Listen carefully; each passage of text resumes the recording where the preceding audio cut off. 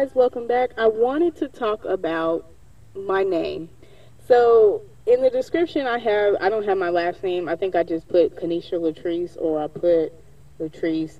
Either one, um, neither of those names do I really want to be called.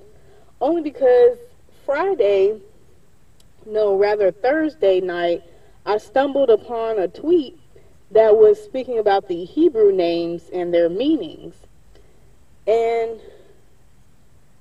I was led to a name during my quiet time with God, right?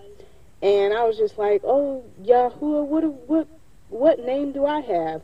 Um, but the night before, when I asked him, he didn't say anything. It was more so, "Oh, that's nice." I didn't actually read the name and everything like that all the way through until the next day. So the next day, when I'm doing my quiet time with him, a name pops out as I'm reading the book of Second Chronicles. And I wrote it down, and then I went back to the tweet. And sure enough, I found the name and I found the meaning. So I just wanted to share with you guys what my new name is. My new name is Yakila. And of course, you can always, if you don't remember, I'm not going to shoot you down if you don't call me by my name, because it's okay for you to get things wrong. Sometimes, a lot of times, people think, people will be like, "Oh, my name changed, don't mess it up."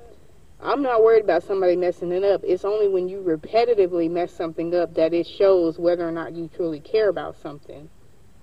All I can do is tell you the name, and may Yah be glorified in me finding out my Hebrew name.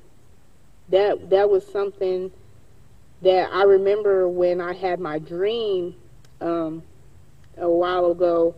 This was probably a couple of weeks ago, where God had showed me in a dream a man was talking, and he said, "Yeah, I have a daughter, and her name is Kanisha." And that was literally God talking to me, telling me, like, okay, your first name is what you truly should be using. That's your name. Because I usually go by my middle name, but I don't anymore. I pretty much am okay with being called Kanisha. But when I sought the Lord further about my Hebrew name, that's when I began to have an even stronger understanding of who Yahuwah is and what he has in store for me. So I'm going to link the tweet that I saw in the description box, and I'm going to also show a picture of the name that I found and the meaning of it. And if you guys would like to know your Hebrew name as well, I'm going to link the website of where you can order the name book.